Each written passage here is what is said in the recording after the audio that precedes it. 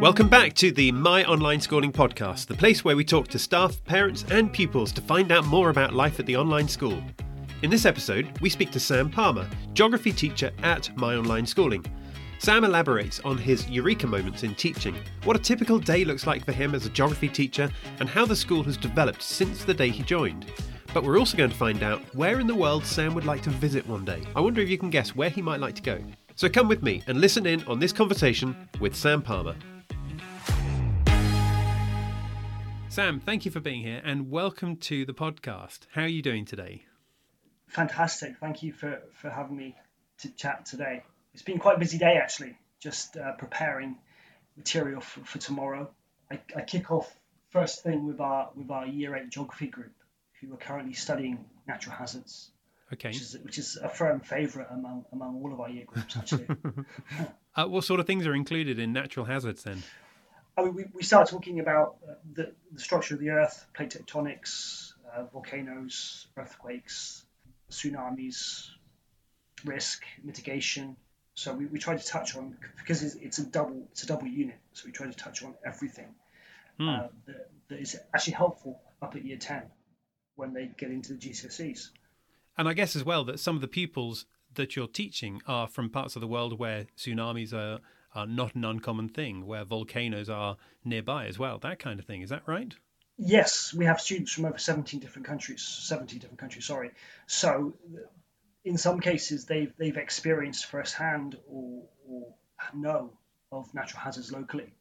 And education, as we know, has a very big role to play in mitigation of natural hazards and vulnerability and risk.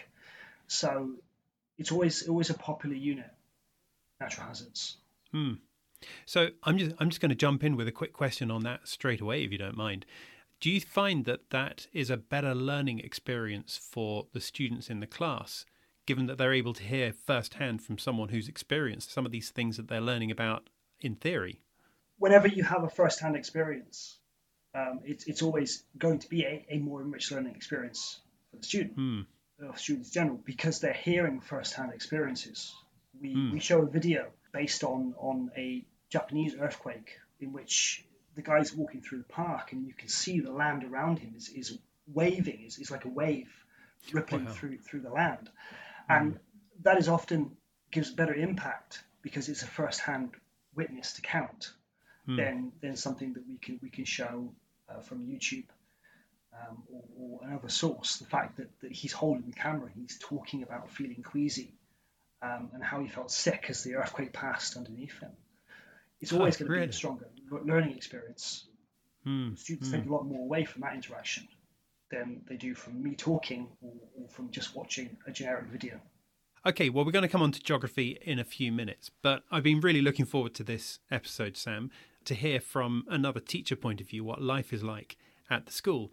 But before we do that, could you take us through a quick summary of your own education, sort of where you grew up and what your first job was after you left school yourself?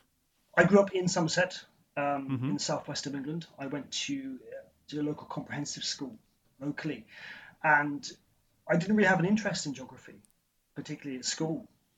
It was very, very boring, if you like, because it just seemed to be talking about maps and colouring and all those things that people think geography is.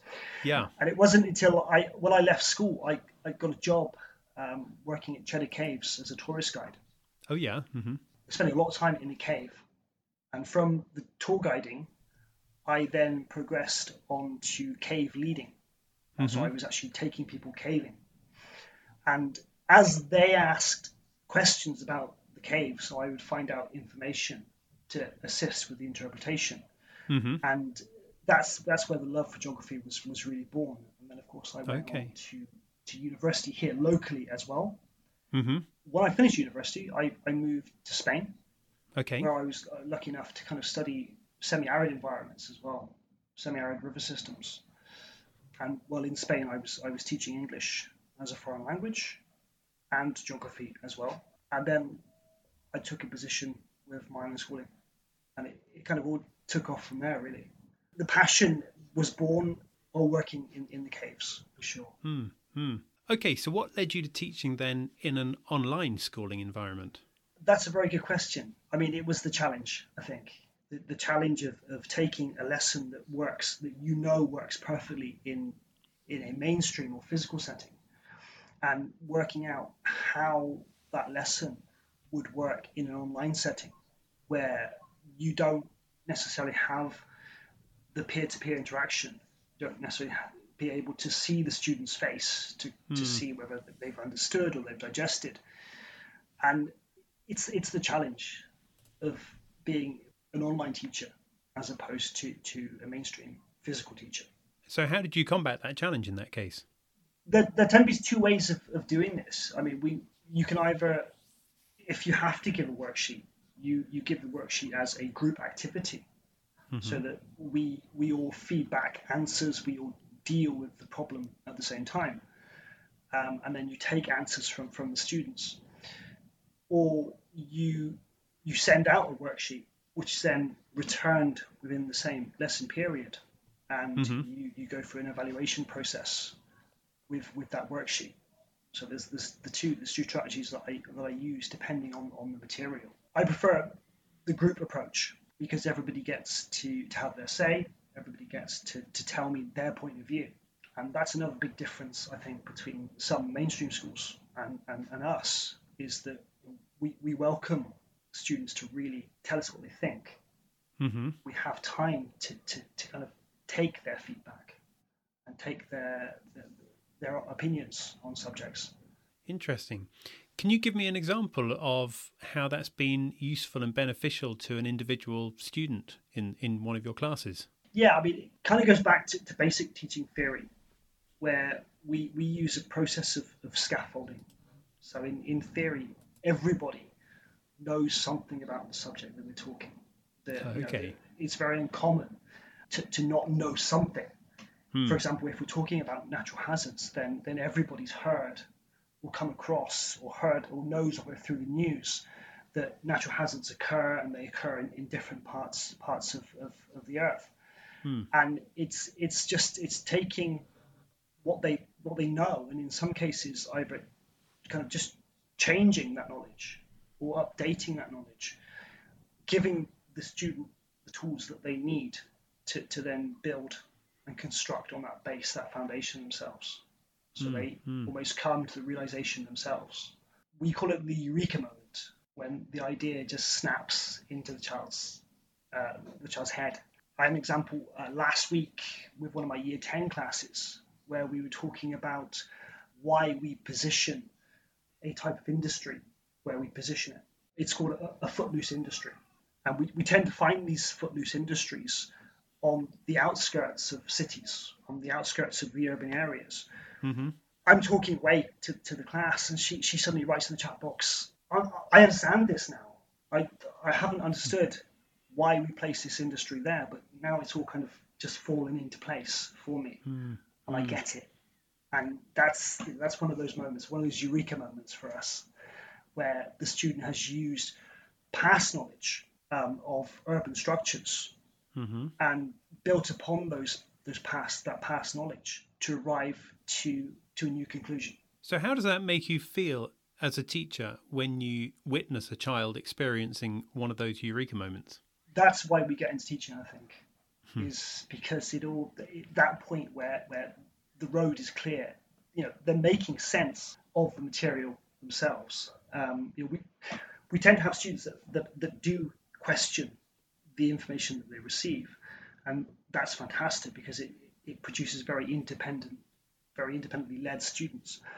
But occasionally it's almost like they're missing a tile, and they just need that little bit of extra information, or they need to discover that little bit of extra information themselves, and they're away. And it's just, it's one of those moments, and the adrenaline starts to rush, and you get more and more excited, and you start talking a little bit fast perhaps, and you kind of just have to pinch yourself and say, okay, that was one step, let's reach the next one now, let's push that knowledge outwards some more, let's stretch that a little bit more.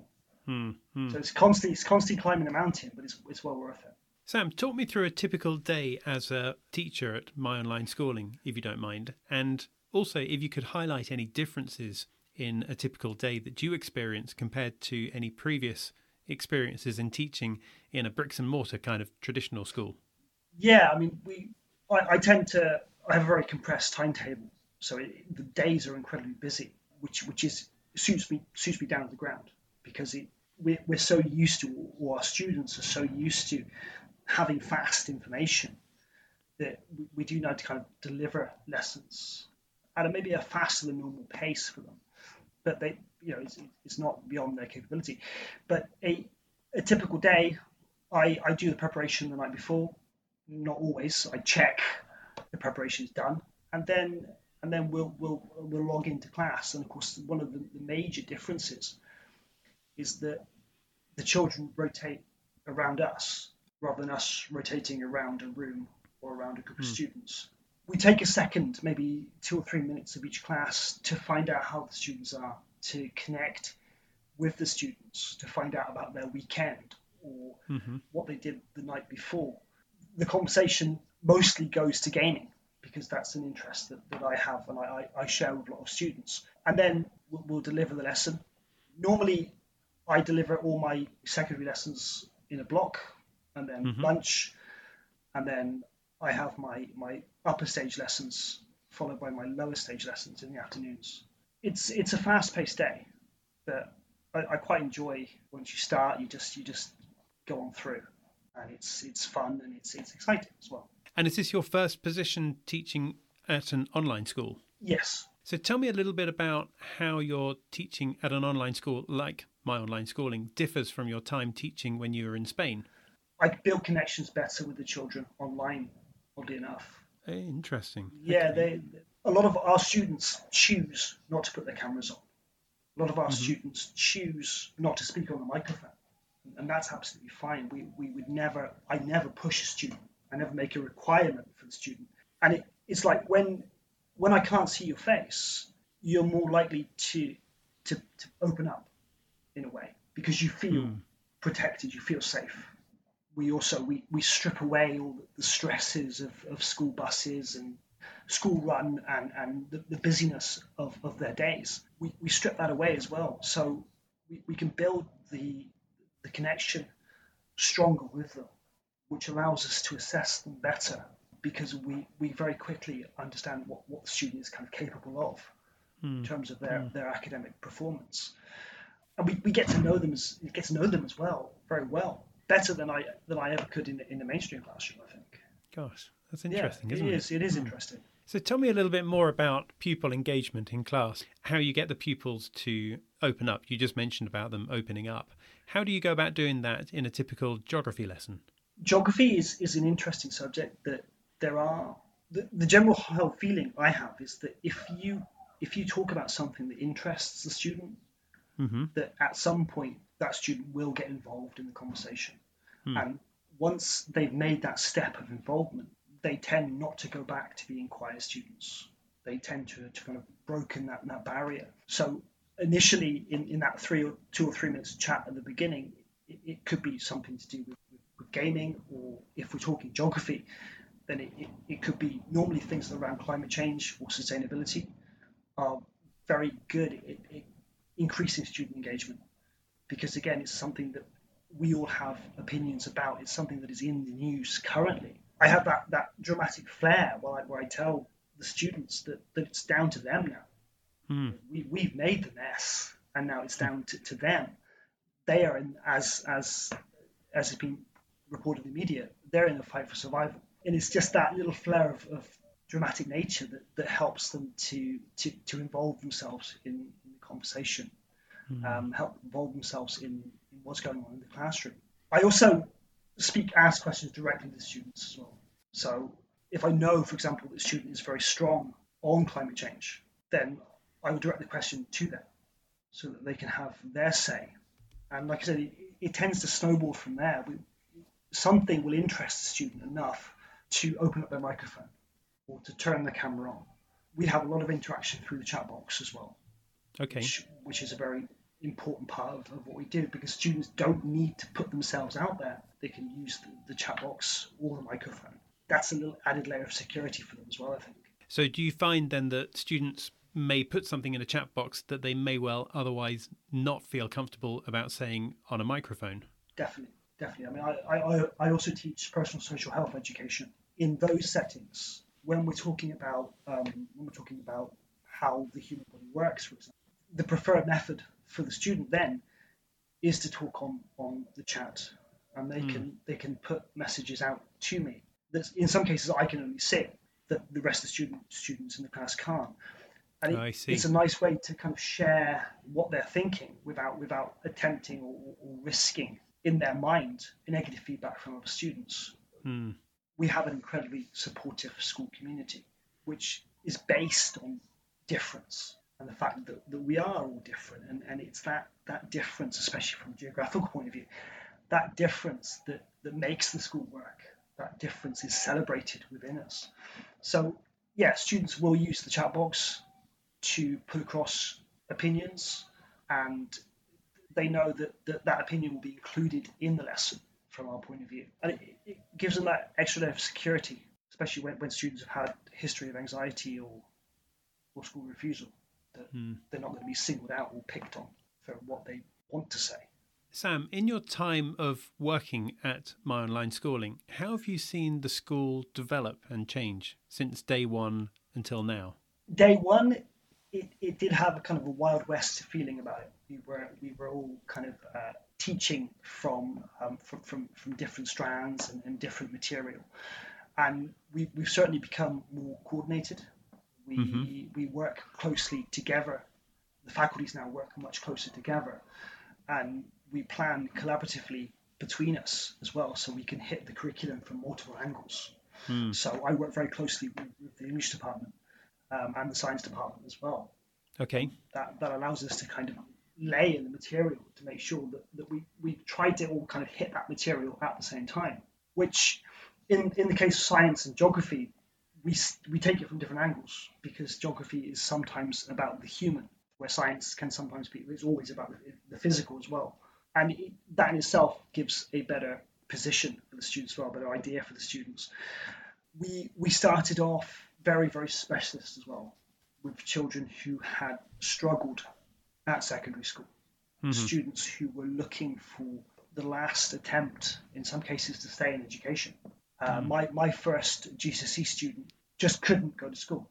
No matter how hard his parents tried, he would not go to school. And I was teaching him for a whole year, and he left. He took away a really, really good grade. And then later on, of course, with COVID, it's almost like we've gone more mainstream. We've gone away from being a specialist provision and becoming a mainstream provision. And that's fantastic, because we've seen student numbers increase. We've seen new teachers coming into the school as well to bolster the current team to keep up with demand. There's job opportunities created in Edinburgh as well, which is where My Online Schooling is based. And we're giving back as well to the community in general. Sam, I've asked you various questions about the school and about your teaching at the school, but I'd love to ask just a couple of questions about yourself, actually.